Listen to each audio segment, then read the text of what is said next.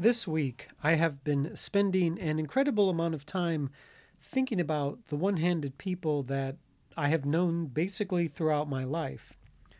A lot of this pattern of thinking has arisen because of the amount of pain I'm dealing with, the tendonitis that I have, the tennis elbow, my arm hurting a lot. I've done a number of podcasts about that, but mainly um, it really results from thinking about getting a one-handed keyboard, and then I'm thinking about one-handed people and who I can talk to and what information I can gather about a one-handed keyboard, all of these things, and then all of a sudden this one fella that I used to know a while back, probably honestly 12, 15 years, one-handed guy, born like that, had most of his forearm, just not so much the hand. And pretty active guy, good looking chap, pretty fit. We had a small connection, nothing incredibly deep. I believe he ended up moving away from the city I was living in. But he invited me out to some sporting event and to have dinner, and basically he wanted to talk. And I think we were at a pub, and he opened up a little bit to me. He said I think he just got out of a relationship, and one that he really was into, I believe. And he was kind of explaining his situation with his lady at the time. And he was telling me that she told him that it didn't really matter that he had one hand. It's not so much what the issue was. At least that's what he told me she said to him.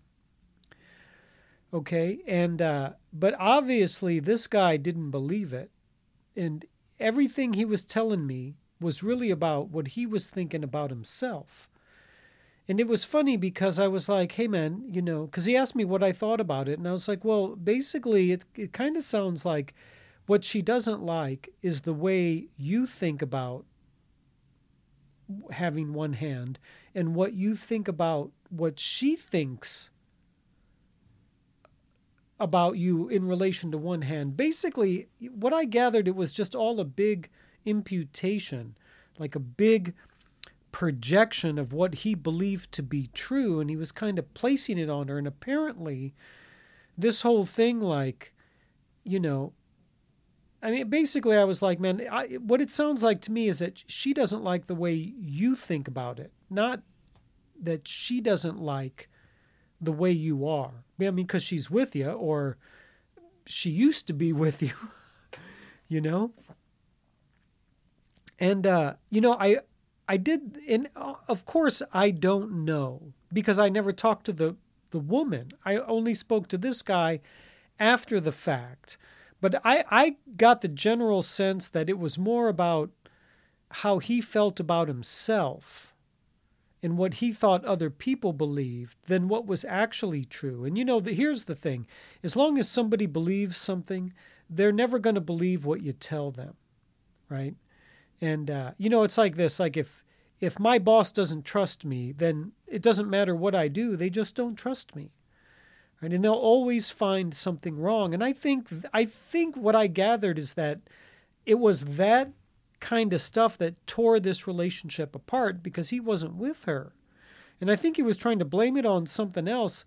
And as I was trying to isolate the issue, because he came to me for advice, and I was like, this is based on what you told me, this is what I see is going on. And when I look at you and I look at your posture and your energy and all that, I believe the problem is that she didn't like how you thought about having one hand. And but it's really interesting because I could tell he didn't want to hear it, and he just kept deflecting to no, but she doesn't like this, or it was just I could tell he did not want to hear it. Even though he asked me for advice, and I know it's tough. I mean, I've spent my whole life without two hands, so I understand where the brother's coming from. And that's why he said he opened up to me. But I was like, hey, man, I'm just going to tell you how I see it and, share my experience with you. And even if you don't want to hear it, which he didn't want to hear it. And I think the night ended okay. Basically I was like, well, look, man, you don't really want to hear what I have to say. And so you can spend the rest of your life thinking about this relationship like that, but I guarantee it's going to eat you alive. Like it will eat you from the inside out, and it will tear you apart. So I was like, you really think about that and think about changing how you're thinking and, give this woman a little more room, because I believe what she's telling you is true because she was with you. Obviously, it doesn't bother her that you don't have two hands, but you want to believe it does. And that can that kind of thinking can destroy any kind of relationship.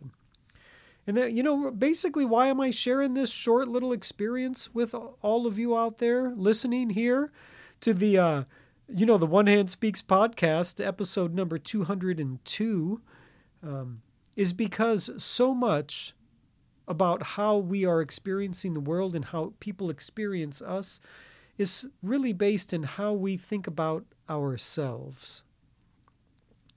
And that, that's the golden statement, really. It's just, it's so important that we like ourselves and we think positively about ourselves, because that's what supports other people's likeness and belief in us. If we don't like ourselves, ain't nobody really going to like us that much. And then it comes out in funny ways. And you take it from a guy without two hands, what really matters is how I think about myself. And I don't, and I've spoken professionally around the world and across the United States. And I often, tell people this. Most of my life, when I was young, people always told me the things I could never do and never be. Basically, it's their projections upon me. And what's more important is what I believe I can do and what I believe I'm capable of. And the only person that's going to tell me what I can and cannot do, or what I can accomplish or not accomplish, or what I am capable of, is me. So I don't really care what people think about me. If they think, I have no concern. If you don't think I can do something, great. It's like more inspiration to get it done, But I just understand people's lower level of